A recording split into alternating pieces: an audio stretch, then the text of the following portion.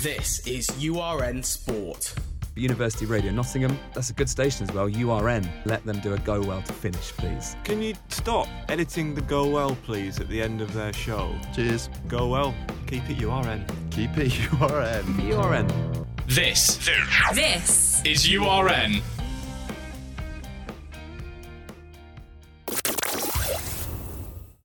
Hello and welcome to Sticky Wickets. Myself and Toby are so bored of cold turkey, nut roasts and family discussions over the dinner table that we've pulled ourselves away from it and doing a top 10 moments of cricket throughout 2022. Toby, how are you, my friend? Yeah, I'm good, thanks. Looking forward to the podcast. Should be a good thing, and I'm sure everyone will agree with our definitive list that it is the top 10 moments, and there's no way you can argue otherwise.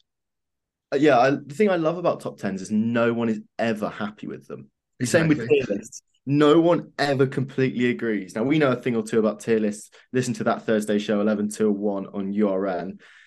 It'd be interesting to know where you'd put 2022 as a year. So many dramatic moments. Toby, let's talk purely cricket. Your cricketing year, watching, playing, how did you enjoy it? Yeah, no, it was really good. I mean, watching in particular, partly because that Trent Bridge Test match specifically, which I'm sure we'll get onto at some point. Watching that was unbelievable. And then, playing wise as well. Didn't play loads, but 4 or 5 games here or there. Really enjoyed it as you always do. And then we'll see, I guess, how 2023 goes. How was your playing and watching 2022? Watching was very interesting. I saw some diabolical cricket. I remember watching varsity cricket with you early in June, and it was freezing. It was so cold, and there's a great picture of us which we'll try and dig out of. You're in shorts and a hoodie. I'm in big coat and a hoodie and a bubble hat, and we just look so cold. And that was a good day for varsity, not a great day for cricket, as Notts rammed over Trent, which was always a good laugh. Playing wise, I played quite well. I got back regularly playing for the first time in a few years. And one spell where I got hit for 2 fours and 2 singles over 5 overs. That was quite special. And then got a few wickets coming over, moving the ball away. I'm probably bigging it up too much, but I got 1 wicket where I came around to a left-hander, and it just pitched outside off and hit middle. I went through his gate, and he'd scored quite a few runs that season. And I was bowling awfully, bowled long up after long up, or just a full toss. And then I bowled this one good ball, Toby, and that makes a spell so good for a bowler. As you probably don't know, you batsmen, if you have one bad ball. But for us bowlers, if you get one good ball, the spell's worth it. I think one good moment and one horrific moment brings us to number 10 quite well. Number 10, England women have an ODI against India at Lords. Now, the reason we're putting this at number 10 is because we don't like man-cadding, okay? We don't like it. But we also appreciate the women's game, and it was so good. Let's start on the positives here, Tobes, to have an ODI at Lords for women, wasn't it? Yeah, it was amazing. I mean, we talked about it, I think, on the Sticky Wicket straight after it happened, that first time since 2019 in that World Cup final that they played at Lords, which seems way too long really to have been an option. But I guess finally getting the recognition, you'd hope that, I guess, over the last few years that the women's games really started to build. Sorry, 2017, I meant, not 2019 for the Women's World Cup, which is 5 years they're basically since they last played there, which was way too long. And it was just great seeing them back there. And it's a shame the match ended the way it was. But I guess you can't have everything, can you? You can't have everything. But this brings me to a positive through the negative. Obviously, we know the man-cad. Toby, what's your views on man-cads quickly? Not the biggest fan, but I'm slowly not coming around to it. But I think that they do need to bring in something to stop. Just, it seems like almost one extreme to another, where you're either a millimetre out your ground or you're out and not playing. Like it such a big difference. I think maybe they need to come up with a way where they use the sort of third umpire to take away runs or whatever it might be if you're out your ground too often or even at all. That's quite a clever idea. Sort of not a VAR, but what they had at the FIFA World Cup with the lines. Goal line technology. Because that always works at World Cups. The negative to the positive, the man-cad wasn't good. We never liked man-cads. However, the actual treatment of it by the media for me was a positive. It focused on the event, not the people taking part. And for me, it felt like any male cricket, when there's a moral crisis in male cricket, usually a man card, a run out, all that, it got treated the exact same with the same amount of media. And I thought that was a really, really good gauge of where we are with women's cricket, because over the past 2 years, especially with the 100, this is the only mention the 100's going to get, I promise, listener. It feels like women's cricket's come on leaps and bounds, and we wanted to have women's cricket in here some way. And this is the most memorable moment, I'd say, of women's cricket. But Toby, do you think we can see in 2023 an even bigger moment for women's cricket?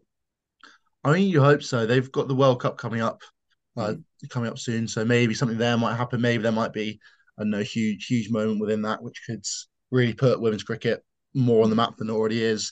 Obviously, the third 100 will be the big one as well. Obviously, that's huge for the women's game, and hopefully maybe an IPL coming soon, which would really be ridiculously good for women's game. You saw what it's done with the men's, even in just the 15 years it's been around. That maybe that something like this might help the women's game even more as well.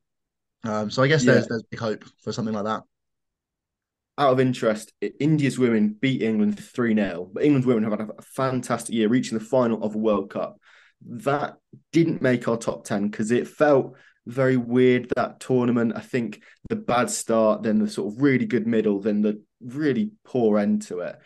It hasn't quite made it, and we'll talk about our honourable mentions later. But overall, that women's ODI at Lords, it was a sellout, I believe. The moment, just the whole visual element of having women's cricket played at Lords, England versus India, it was so representative of what cricket is in this country at the moment. It's growing the female sport, and it was really enjoyable. It was a great moment, and here's to more women's cricket in 2023. We do have another women's cricket moment on the list later. Number 9, England get a massive amount of runs against Holland. Now, this is quite low. Everyone's already saying this, and hits and go, oh, they got 400, whatever it was. It was nearly 500, wasn't it? 499, yeah. 499. Why isn't this higher, Toby? Because I think the opposition have to come into question. I think so. I think when you take the context of the game, it obviously being almost a second string England side in many ways, combined with against Holland on a really flat track, like a really flat track. But I think once you take all of that into account, it's a bit of a shame. But the one thing I do quite like about this is it means next time that record is broken, probably by England, if you look at the trend of it going, it'll be 500, which will be a massive score. So I guess in some ways it would have been a bit of a shame if the first 500 was in a sort of a second tier ODI series against a sort of slightly weaker side, and with England's side being a bit weaker as well. So I guess maybe that's a reason why it's not higher up. But I'm sure next time the record's broken, it will be way higher up on a sticky wicket year review list. Yeah, it was a B-side Holland side. There was quite a few memorable names who might get a mention later on in the World Cup. Maybe you're going to have to keep listening, but they just weren't there. The Holland kit was lovely, and it was nice to play at a new ground. And I was really excited for this. And then I was at work. And I was watching this on my little iPhone, just trying to enjoy it as much as I could. But it was a 498 for 4. So many runs. It's a shame this wasn't a full-strength Holland side, and it's a shame it's not going to be remembered. However, you're totally right. This is going to be a memory, and I think for Jos Buttler, it's a great way to say, look, we're here again. You want to look at the next 2 highest scores. It's England again against Pakistan and Australia. Not bad from the England boys, both at Trent Bridge. Trent Bridge will get a mention later on. Toby, I remember in 2019, everyone was talking about 500 being the score that will happen at this World Cup. It didn't happen, and it still hasn't happened. Will 2023 bring that elusive 500 in full level ODI cricket? Very possibly. I mean, you can't think it's going to be much longer that they take to someone to get 500 in ODIs. And particularly when you look at the side that England have right now, that most of the teams really have absolutely stacked batting lineups, all the way down to number 7, number 8, really. Kind of proves that it must be pretty near that the chance might happen. I'd love to see it, and let's hope it's against Australia after we win the Ashes. Number 8. Let's talk about this, a moment that you guys might not have suspected. cricket returning to the Commonwealth Games in Birmingham. For me, this is a massive moment because it was on BBC One. Women's cricket getting more coverage than ever. The game I remember specifically was a sold-out Edgbaston, England versus India. I believe it was in the semi-finals. And just it being on BBC One during no football was on, just women's sport was dominating that summer, rightfully so. And just to see more people tune in than ever before, quite a weird situation for the England team, not the full England team because it's Commonwealth rules and all that. But it was a delight to see a sort of different kit for England. That's always fun. But also women's cricket being on terrestrial TV and one of the most viewed sporting events of the day and of the week and of the month. It was a great moment, wasn't it, Toby? Oh, I absolutely loved it. And I think this is almost one of those moments that, although it's only number 8 on our list right now, it could almost be, when you look at 2020 as a decade in review, it could still be on there, maybe even higher on the list, just because of the consequences it might have later down the line, not only just for women's cricket, but for cricket in general, just showing that it can be played at the Olympics, it could be played at the Commonwealth Games. And it might not have these huge impacts on the sort of the 6 teams that were involved in the women's game, but it might, if it does get a chance at the Olympics later on down the line, the funding that it would then allow for much smaller nations who haven't quite got involved with it yet, with cricket, such as maybe Brazil and Thailand, who have really strong women's sides but aren't really involved in the men's as much. But it will show them that they definitely have a pathway to future professionalization and hopefully growing the game further around the world and more globally generally. It was only women at the Commonwealth Games playing cricket, which was a little bit of controversy, but I think it really promoted the game more. And especially as it on during the 100, it then promoted the women's game more so going into the 100, which is definitely a positive. You talked about the Olympics. Could this be a decade where we see cricket moving in there? I don't think it'll be in Paris. I think that's already been decided, and I can't imagine Paris. Well, a weird fact, actually. France hold the silver medal for cricket at the Olympics. There was only one game back in 19... I can't It was tell like you. 22 or something, wasn't it? Yeah, it would have been post First World War. And France hold the only silver medal. There was no bronze. It was only 2 teams playing it, but we're getting away from that. Do you think the Olympics will see the addition of cricket? I really hope so. I know it's in big discussion for the 2028 Olympics. So I think it will really, really help. Just whether, again, it might just be a women's side of things, I think could be really useful, or even a shortened format, maybe a T10 kind of style or 100 style maybe, just to shorten it all up. I'm sure you'd hate that one, Tom. I wouldn't hate I prefer T10. I think that would be very good. I think one of the next Olympics is going to be in America. So that needs to be thought about using baseball pitches. And whilst we're on the topic of America, America have had a very good year in cricket. And I think the growth of the game, like you said, with Brazil, if you listen to Tailenders, they've had the captain, I believe, on, and Thailand did so well at the previous World Cup with amazing kits. We'd love to see the growth of nations at a World Cup. If you had to pick one nation, Toby, to see their rise, and same way we've seen Pakistan rise from 2012, who weren't a team that would ever bother the top 10 in 2012, it felt like. In the next 10 years, for our Sticky Wicket review of 2032, who would you like to see have a moment in there? Could be any nation. I don't know. This is really tough. I'd like to see Sri Lanka really getting back up there.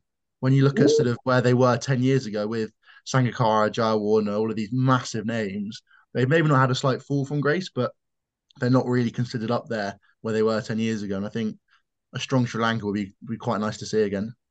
That'd be interesting. I'd quite like to see either UAE get big or Oman get big, or maybe someone like the return of Kenya. Kenya did so well in 2002's World Cup. Was it 2002? 2003 maybe.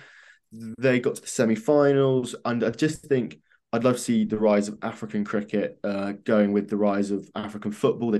Morocco got to the first World Cup semi-final. But yeah, let's hope maybe China, if China gets involved.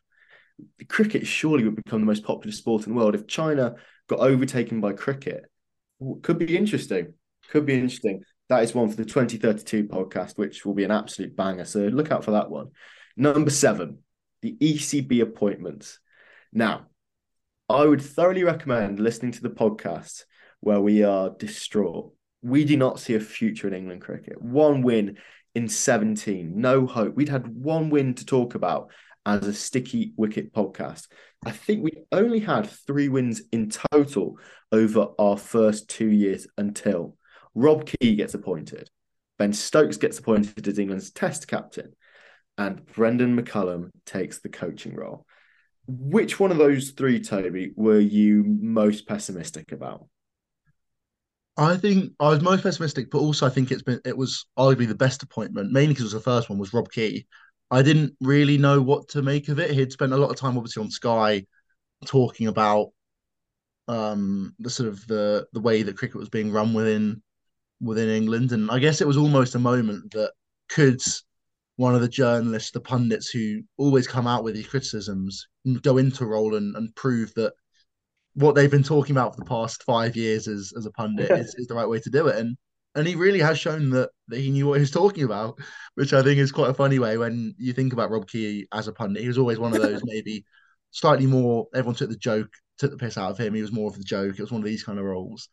And I think he's done really well with it. And I do think he was almost the most important, because I think if you'd had I think it was Ben Stokes was almost always going to take captaincy when Root stepped down.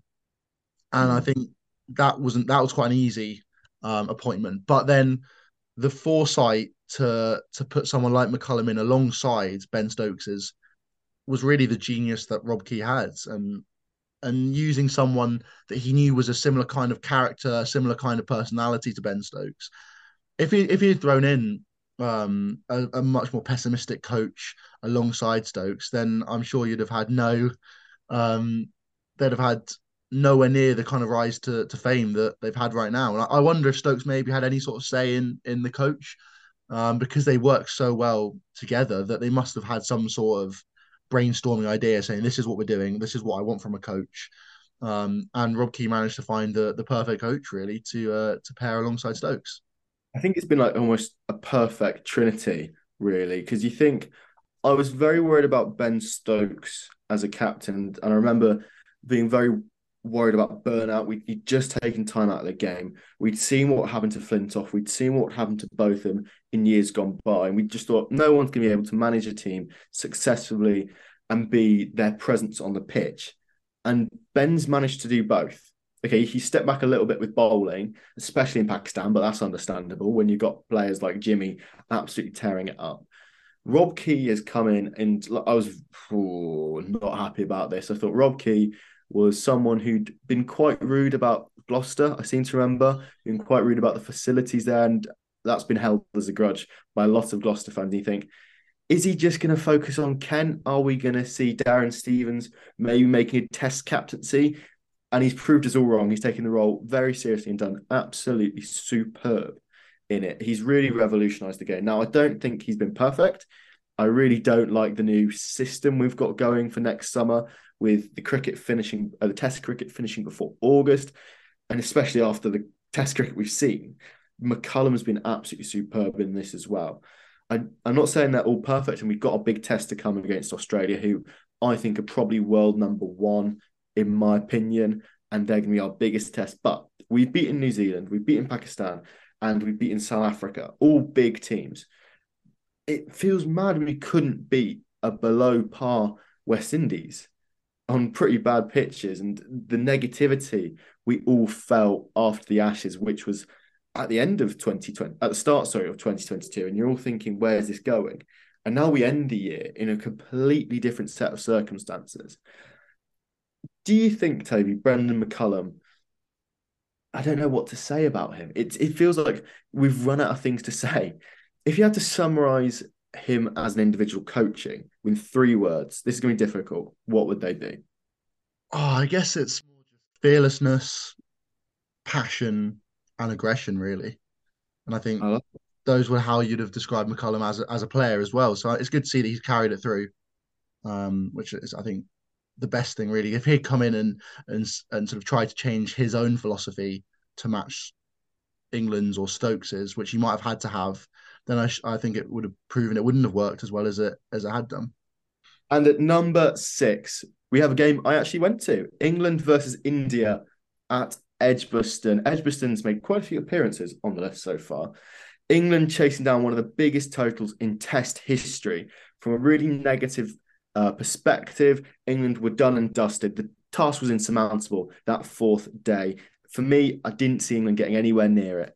And then we just built. Root and Bairstow, I seem to remember having a fantastic innings. Toby, what were your abiding memories of England-India, the one test match of this year, England-India, but what were your thoughts on it? Oh, it's just amazing. I mean, I think it was right between the New Zealand and the South Africa series. It was sort of almost a one-off, following on from England's pretty poor showing last year under Root. And obviously, I think it showed the different kind of style that England were managing to play with.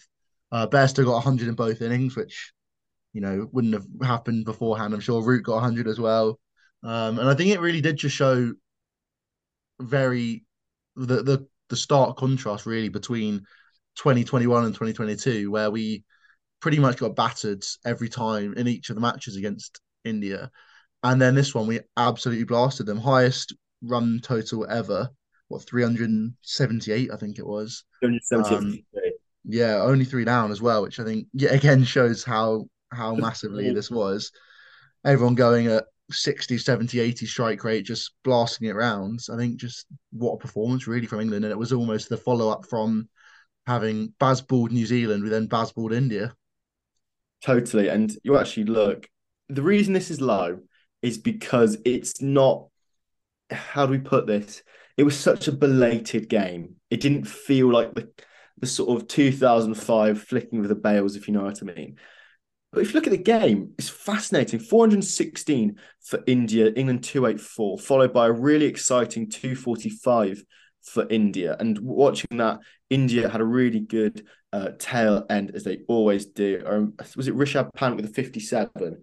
Really leading their tail. And you just think, this game's gotten too far for Bazball. This was Bazball's first. Was it his first test? I wouldn't say that, because obviously beating New Zealand was incredible. This was the biggest test Bazball had faced. And you think, right, against Bumrah, against all their amazing talent, against the mind games of Kohli, this is going to be tricky. And it just got started very well. I remember Lees and Crawley got off to a fantastic start. Alex Lees' 56 was superb. And then Zach Crawley just left one a little bit too close. And you think, oh dear, this isn't going to plan. Pope does his usual Surrey, gets out early. Root and Bairstow come in and weather an early storm, but then start to pick it up in the Bazball fashion of respect the good, but I'm going to hit anything that's slightly off, and even the good stuff I'm going to have a little bit of a tickle at. It felt so exciting to be in the ground, that sort of building of an atmosphere when you just realise England are going to do it. And then going into that fifth day, it felt like a foregone conclusion that England were going to chase 378.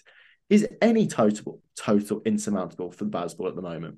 Doesn't seem like it really, does it? I mean, we'll have to wait and find out what happens in New Zealand, and then probably more importantly, the Ashes next summer will be a really interesting place to see how Bazball might stand up to what is a really, really good Australian side. But if they play like they did last summer, I'm not sure there's much more really that they'd struggle to get to. I mean, they were only 3 down chasing 378. They could have easily gone to nearly 500, you'd have thought, with Root and Bairstow at the crease. Who knows what might have happened? And we're still with Ben Stokes and Sam Billings to come in. There's some good batsmen down the order as well. And Jack Leach, let's not forget. Just looking at that, Potts, Broad, Leach, Anderson, could have easily gotten to 600-700 there. And it would have been it would have been very interesting to see how many runs England can get. I'd love to know what is our absolute peak. We saw what's happened in the ODI squad. We know 498 is our sort of Everest. I really want to see how far this England team can go. We saw it a little bit in Pakistan, which we'll talk about later. That is confirmed. But that brings us on to our honourable mentions. This is URN Sport. So now on to a few of our honourable mentions. Obviously, Sophie Ecclestone, huge for her. 52 wickets in a calendar year. Absolutely mental. I mean, Dom, what do you think of that? She's obviously been one of the world's best players for the past few years now. Still only really young, though. Do you think she's going to keep improving and maybe the best bowler of all time? Or we've seen Jimmy do this. We've seen Jimmy get to a point where he's still ripping it up. And I think I'd love to know whether those two are like, so what's it like being a goat for you? What's it like being a goat for you? It would just be so good if they just got a chat called the GOAT chat and just passing on information about how each other can stay fit. Because I'd love to see Sophie just keep on pounding, maybe get another World Cup. Just, yeah, what an absolute, like, breaking any record is special. And to break that record is something quite impressive. What was it, 52 wickets, did you say? 52 wickets, yeah. Not bad, is it? It's a pretty good Not effort. I mean, bad. Yeah. I think she's number one in the world for ODI and T20, or at least in the top five for both of those. I mean, it's really, really, Yeah. really good. I mean, another huge honourable mention as well is, I guess, not such a great moment for us, but I mean, some of your favourites, Dom, England losing to Ireland in the T20 World Cup. It's another World Yeah. Cup England have lost to It's I guess become- not a minnow, but a sort of a smaller side. Yeah, and it got not quite the mass reaction it did in Ireland, but for Irish cricket fans, that's the one. So I wanted to put that one in as an honourable mention because even though it was by rain, it's not quite the same thing. I quite liked it, so I think it deserved a mention. I think, if anything, for England cricket fans, it gave the kick up the bum that England needed at that tournament. I thought it was a real switch-on moment, and Ireland put themselves back into the race. And I remember being really spicy. Who was going to go through? And yeah, it's a shame Irish cricket hasn't gone to the semi-final yet. In the same way, Welsh football's kicked on since getting to Euro 2016. But Josh Little becomes the first Irishman to be signed by the IPL. Obviously, Morgs has been, but he's technically an England resident at the time. And also, Paul Sterling's not been mentioned at all, which is a disgrace. Every podcast needs a Paul Sterling moment. So yeah, big shout out to the Ireland team there. Yeah, on a similar note as well, Scotland beating double world champions West Indies as well. That was Wow. absolutely massive moment in Scottish cricket. I mean, the last 2-3 years, they've really, really been going for it. Pretty much since beating England in 2019, 2018, I think they beat us. 2018, I want to say. 18, yeah. Just in that one-off ODI, but an absolutely huge performance from them, and they've just gone on leaps and bounds since. Obviously having a really good World Cup last year as well as this year. Do you think that they might maybe be able to overtake Ireland at some point, or do you think it will be a tough ask for them to do that? I'd say they'll get to an even level. I think Ireland will really benefit from the uses of players like Morgan going back and talking to them and just building that infrastructure that they really need. I think there's been a few accidental great players come from those nations. I don't think Scotland has had a great player yet, not someone who could play in the IPL yet. I would love the ICC to make a rule where for the IPL, you have to put in, or maybe not have to, you get a benefit, say, from putting a player in from Afghanistan, Scotland, Namibia, and grow the game. Because ICC is not great at growing the game. I think that's what I'd love to see. I'd love to just see a way that Scottish players could get into that IPL, learn those tactics. But I think Ireland will always just be that little bit better, bigger player base, and a little less likely to... I think they're more likely to qualify for World Cups, which means more funding and all that. But I'd love to see Scotland at an ODI World Cup.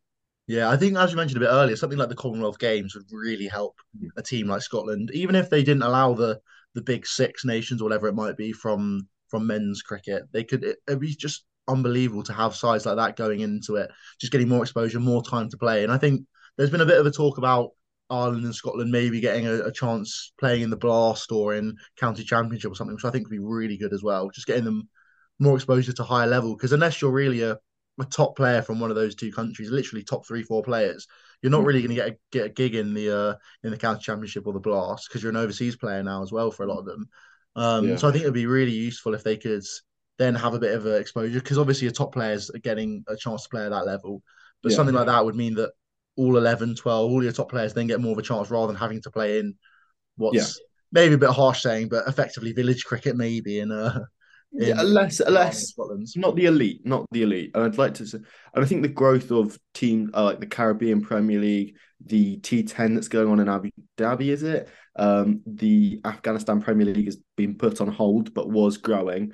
The Sri Lanka, New Zealand, as they grow, I think there'll be greater requirement for players like Josh Little, say, or Josh Little last year, for instance, where they're not quite good enough, but if they just got a chance, and I think one of our moments will show later, if you give someone a chance, they may be able to take it. Yeah, I think completely so. And then I guess our final moment really is just a general England's 11 debutants over the year, spanning from I'll give you a bit of a hint here, spanning from Sam Billings, the first one in back in Hobart, all the way to Rian Ahmed most recently in Karachi. But I was going to a little quiz here for Dom, as we do love a quiz in Sticky Wicket. Can you Yeah. name the other 9 debutants over the year? Brooks, Yep, Potts, yep, he was fantastic. I feel so sorry he's not in it. Alex Lees correct. in West Yes, Indies, yeah, in West Indies. Will Jacks. Yes. Um, this one threw me a bit, and it wasn't until I was doing my research that I found this. Overton, because he got Overton. 97 and he's not really found his way back in.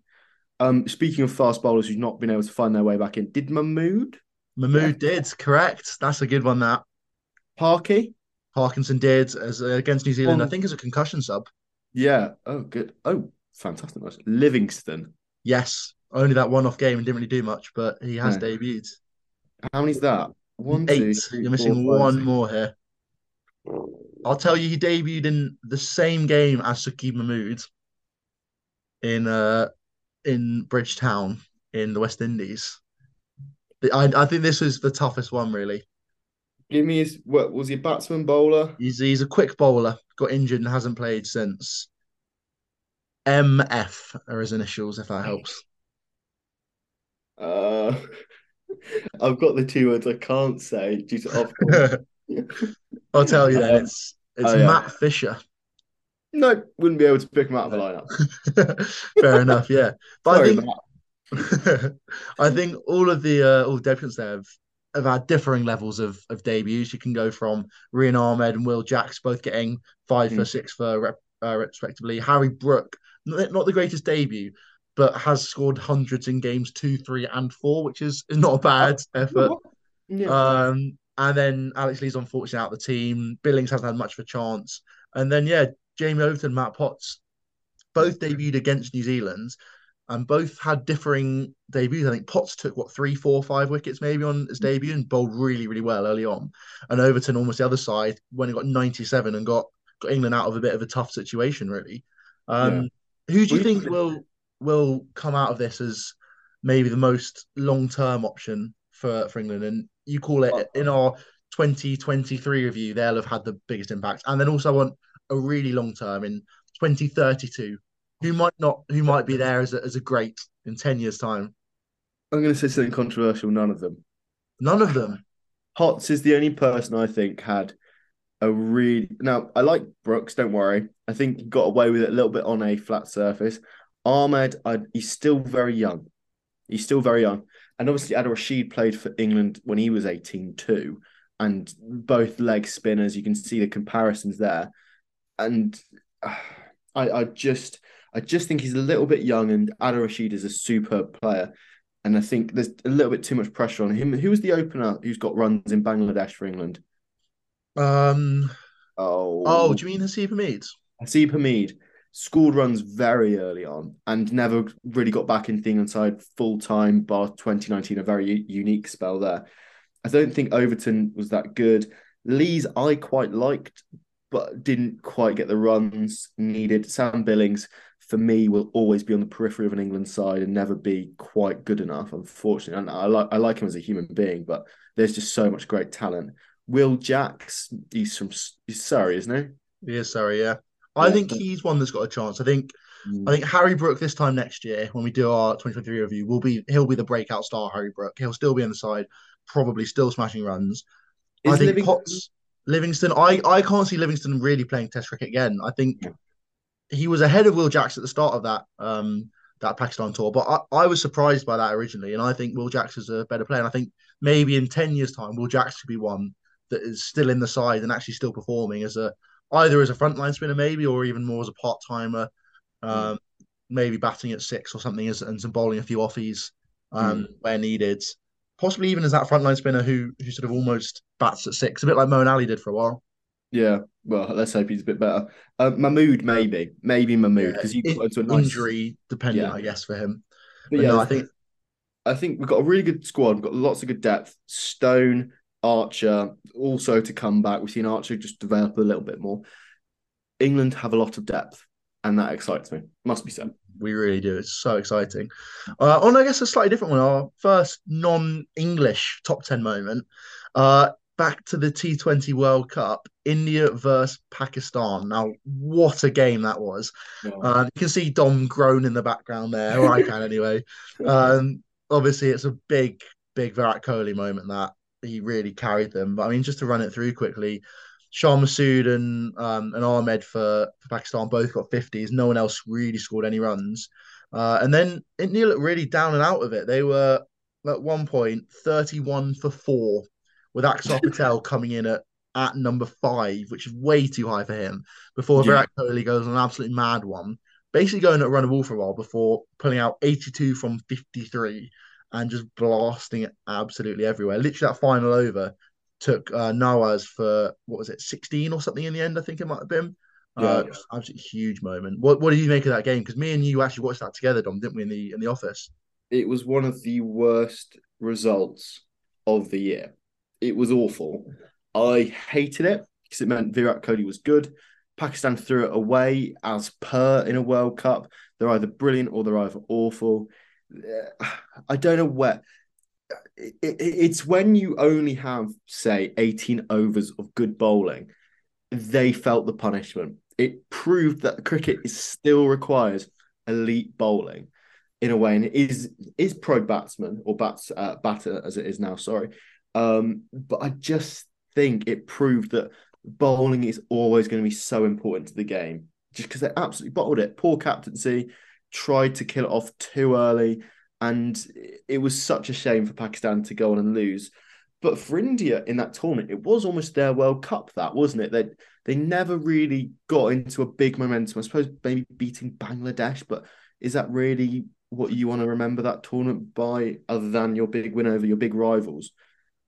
For me, this is why it's quite low. Very early on in the tournament, not quite. I mean, it's a fantastic win. However, Pakistan were the ones who are more successful in the tournament, and it is pro Virat Kohli, so it's got to be legally quite low on the sticky pod. I think you're right there. That is the one reason I guess it wouldn't be higher. I'm sure in an Indian podcast, Wisdom India podcast or something like that, it might be number one high. moment. Yeah. And I can't imagine they'd have put India losing a world records to England in the test match in there either. To number 4, we've gone for I guess it was generally the England versus Pakistan series as a whole, but specifically that first game. What an absolutely amazing way that actually I think it was the first time England have won batting first in baseball, I want to say maybe. Or at least one of the most memorable moments. I mean, they put on 657 in the first innings, which is quite a good effort. And when you're told it's only from bang on 100 overs, that's when you're thinking, what an unbelievable effort that is to go at 6 and over. That is over 6 and over. Phenomenal effort, and it really set the mood with hundreds from 4 of England's top 5. That was really a moment. And then the way that the chase happened, or the failed chase by Pakistan at the end, England set them only 343 to score from just over a day. Was just great captaincy yet again from Ben Stokes, and Pakistan failed to do it, with England bowling out with only a few overs to go. What did you make of that game as a whole, Dom? Friend of the podcast, Ellie Oldroyd, famously said on Fighting Talk, this game's got nothing in it. It won't be an exciting finish. Tune it out. Pitches need to be changed in Pakistan. I was already quite displeased by it because your predictions were right in the first hour, which was sickening. Because you got Ben Duckett to get runs. And didn't he, just in fairness? It was a fantastic game of cricket where all 3 results were really on the cards at one point. There was a point where briefly Pakistan looked like they could really challenge us here. And you always think, can England do it on that surface again? Will they be able to hold out? Will England be able to take wickets? It was really exciting to watch. And that final afternoon was superb. And to get a win where we bat first proved Bazball is flexible. It proved England I think that was our first win in Pakistan since the 90s. Obviously, since 2000 on the dot. Oh, wow. Okay. But in fairness, we hadn't been there in a while. It also marked the return of cricket in Pakistan. like English cricket, sorry, because obviously we'd failed to go before. We'd had a series of T20s, which in fairness has just somehow missed out on this as well. It felt like the real return of English cricket. I think you can have T20s all you like, but Test cricket at that level, to go to the fifth day, and to be so enjoyable, bat, ball, fielding, just all of it was perfect. So many stories, so many records broken. It was, for me, one of the perfect tests, in my opinion. But yeah, Toby, what did you make of it? Yeah, no, it was phenomenal. I think it was the reason, partly why it's so high, not only just for that one game, but the way that England then managed to keep that going for the other two games, winning more matches Mm. in the space of a month than they have in the whole other history of Test cricket in Pakistan is ridiculous. I think it helps. Maybe it's not one of the, it's probably one of the weaker Pakistan sides they've had for a Yeah. while, but the way that even then Australia last year failed, or even earlier this year actually it was, but failed to even to go to Pakistan, and they only got one win, flukily almost, in that final Test match on some flat tracks. And England went in there on arguably what was a flatter track than Mm. Australia had in any of their three games. They went in there and just hit it to all parts of the pitch, smashed it absolutely everywhere, and batted at such a rate in both innings that it meant they had time to actually take 20 wickets on it, which is something that England have always failed or always struggled to do, really, take 20 wickets on a flat track. And part of the reason was just scoreboard pressure, which in theory shouldn't be a thing in Test cricket, but somehow England have, the way they batted under Stokes and McCullum, they've somehow managed to make it a thing now in Test cricket, which is just a phenomenal thing to do. If you want to hear like more about the sort of, we talked about it in great depth in the last pod about how it gives time. I think Bazball's greatest element for the bowlers is it not only brings the momentum in, but it also gives them the time for 20 wickets. And you think to get 657 before, I can't remember a time we've been this exciting, probably 2010, maybe. But it just gave so much time for our bowlers, and especially Robinson, who was excellent, Anderson, who was excellent. Didn't Will Jacks get a fifer in this as well? Jacks took six for in the first innings, yeah, which again shows. It was a real team effort, and the only downfall was Root didn't get a double century or a fifer. Yeah, that was bold, wasn't it? I think you mentioned there though that the way that it allows England to have time, I think, is really the way that Jimmy Anderson has a phenomenal record actually overseas from England in the last few years. But most of that is actually just because he's so miserly and so has such a low economy that when he does take wickets, they come at such a low average. But actually, because he bowled at economy 1.5, he bowled 25 overs, which is so many, I think, for a seamer in that final innings. Age as well. Exactly. But he managed to take 4 wickets because he bowled so economically that Pakistan eventually had to start taking wickets, and then he managed to come in with a few wickets towards the end, which really did show how well this Bazball is, not only just for the batsman, but allows bowlers that time, which you mentioned there.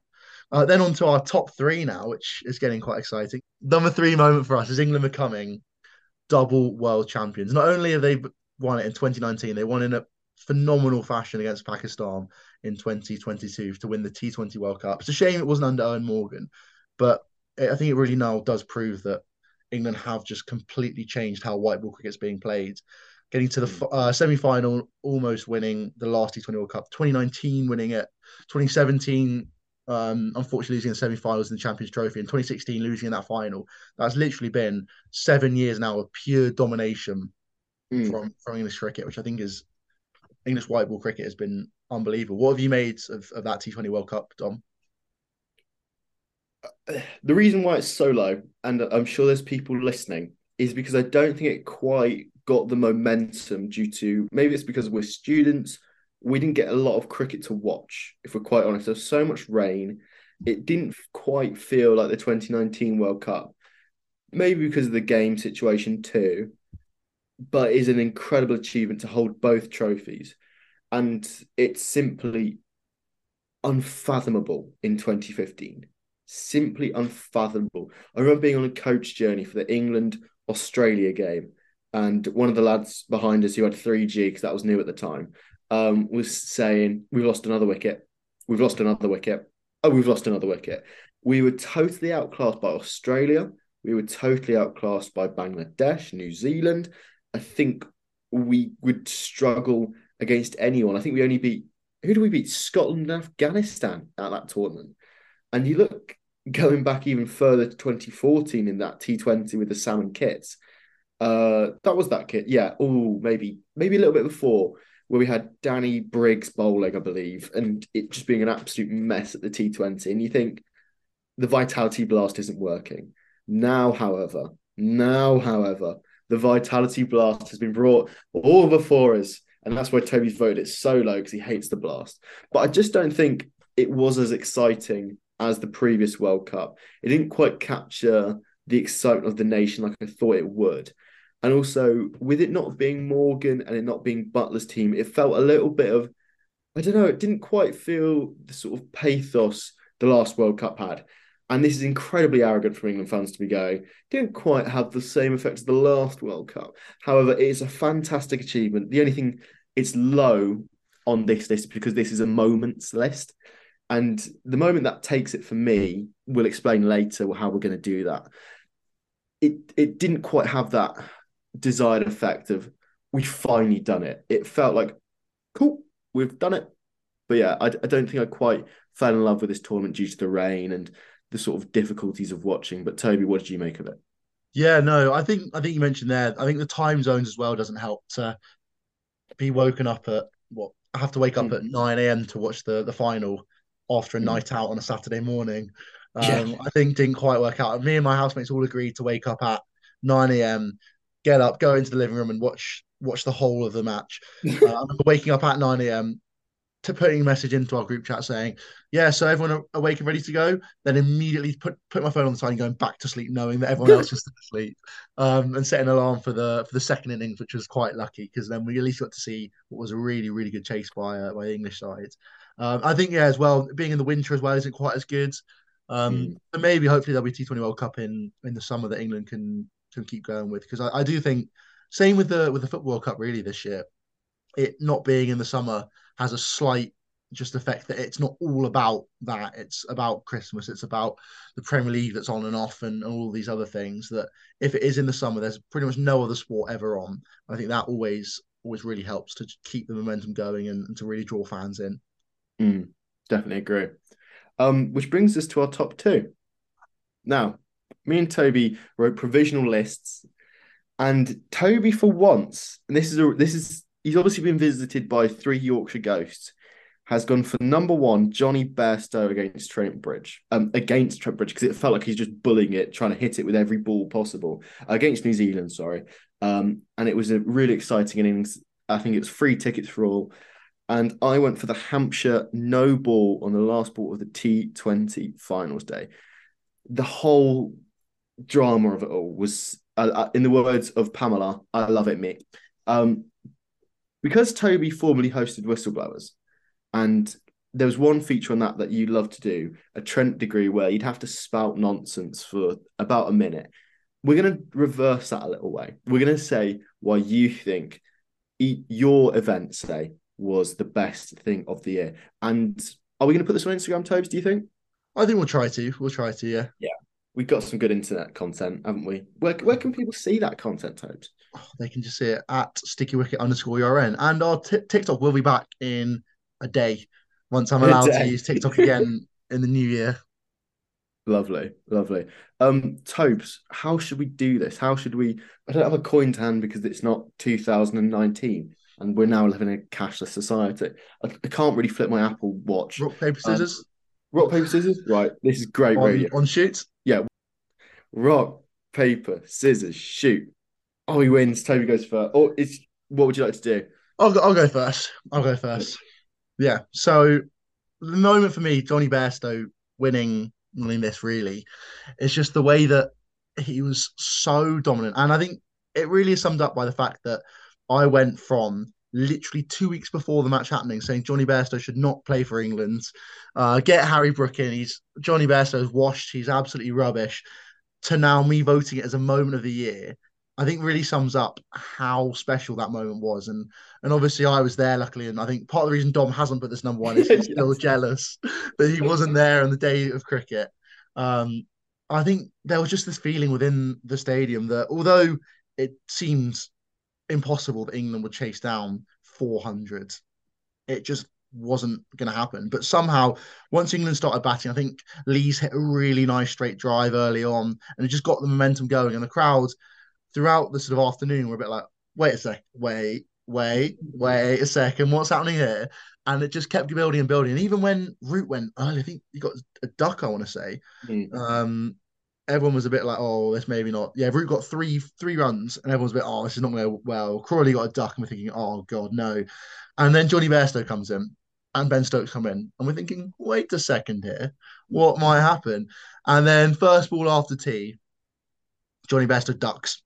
And Ben Stokes, you can literally see it. Ben Stokes walks down the wicket and starts not berating Bairstow, but having a word with him. You're thinking, what's going on here? Next ball, same ball. Johnny Bairstow rocks back and creams it over square leg for 6 runs.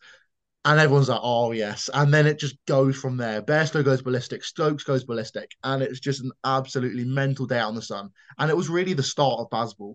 Just the way that they managed to go from there, from literally winning 1 in 17 to now being 9 in 10. It's just, I think, really was started from that moment. And actually, it might have been by Ben Stokes and McCullum and Rob Key, but I think Johnny Bairstow really has embodied it. And that moment there really summed up what has changed within cricket for England. It's a lovely elevator pitch. The one thing I'll say is I've seen astonishing innings before. I've seen Bairstow do that before. I've seen Stokes do that before. I've seen him at that ground. I've seen Bairstow tear apart Australia, Pakistan there. Not the same, it was different days, of course. Otherwise, that would have been that would have been a good day. I missed it. Okay, there, bitterness. I was working and I hated it. I was in a boring office. I wanted to be with my mates, drinking cider, watching it in the sun with free tickets, which started a great revolution, I'd say, of free tickets fun day, making people go to cricket. And off the hand, I think we both know about 6 or 7 people who went to Test cricket for the first time and loved it because it was an amazing day. However, this is a moments list, Toby. You've seen good innings before. You've seen me bat, so you know what it's like to watch Johnny Bairstow. You will never, ever see an important final, the T20 final, fireworks go off, Hampshire winning. It's like it's 2010 again. Amazing scenes, joy, everyone, limbs and scenes from the Hampshire fans in Edgbaston. The Hollies is going wild. And then one editorial glorious over to the umpire, holding out an outstretched arm for no ball, free hit. The story has changed. Lancashire Lightning are back in this. All they need now is a few runs, not a singular 6. What could happen? The pressure builds. You'll never see anything like this again. It's great use of umpiring. It built the drama. Is in 5 minutes. The play had to be stopped a little bit due to the fireworks smoke being so much. And it was quite funny to see the secondary fireworks they had to put up. Hampshire go on to win it in controversial style as they changed the field for a no ball. So it has a moment of controversy. It was an incredible moment. It promotes domestic cricket, which I know Toby hates to do. It was an amazing scene of good umpiring to an extent. It has controversy. And who was the bowler who bowled it? I can't remember. Oh, it was Nathan really Ellis. He really impressed me too this year. I think it's one of the most iconic moments in cricket ever, just because it's an important final. It's limbs and scenes, reverse limbs and scenes, redo limbs and scenes. I feel I'm wearing a Lancashire top now out of respect for people like Richard Gleeson, Luke Wood, Jimmy Anderson in spirit. It was so exciting. I thought for T20 cricket in this country, it was a real lift. And this is us. It's all the controversy. It's the drama, Mick. I absolutely love it. Thank you, Pamela, for coming on. For the people listening to the podcast, we just got Pamela for that. But yeah, it's up to you now, listener. What do you think? We've both given our elevator pitches. I bet you're pressing that open the elevator door button desperately. Toby, have you got any reply? I'll give you one little bit of reply. Well, I think it evidently couldn't have been that big a moment if you couldn't remember who was bowling that last over. That's all I'll say. That's all I'll say. But it's about the fans, Toby. It's all about the fireworks, not about the cricket. But I think as well, the one thing is so many of our moments have revolved around the England Test side. And I feel like that maybe should be summed up in that something like that should be number one because it's been such a difference rather than maybe a more comical number one, which you might be going for, with the fireworks going off early Yeah. and oh, it's a noble and oh wait, who scored in that last over? Bairstow had gotten 2 centuries before the Trent Bridge innings, so it's not that unexpected. We've seen them do it better this year, so Only since though, and only because of, I'd say. If only we had lost that one and been absolutely Mm. embarrassed, then I think maybe that might have been the end of Bazball. But because that was maybe the way they were the going end with of it, Bazball. maybe Rob Key would have been like, "That's it, sacked McCullum, Stokes out the team, Bairstow rightfully gotten rid of." I think we found the natural ending point. Toby, when this episode is released, we'll have a poll.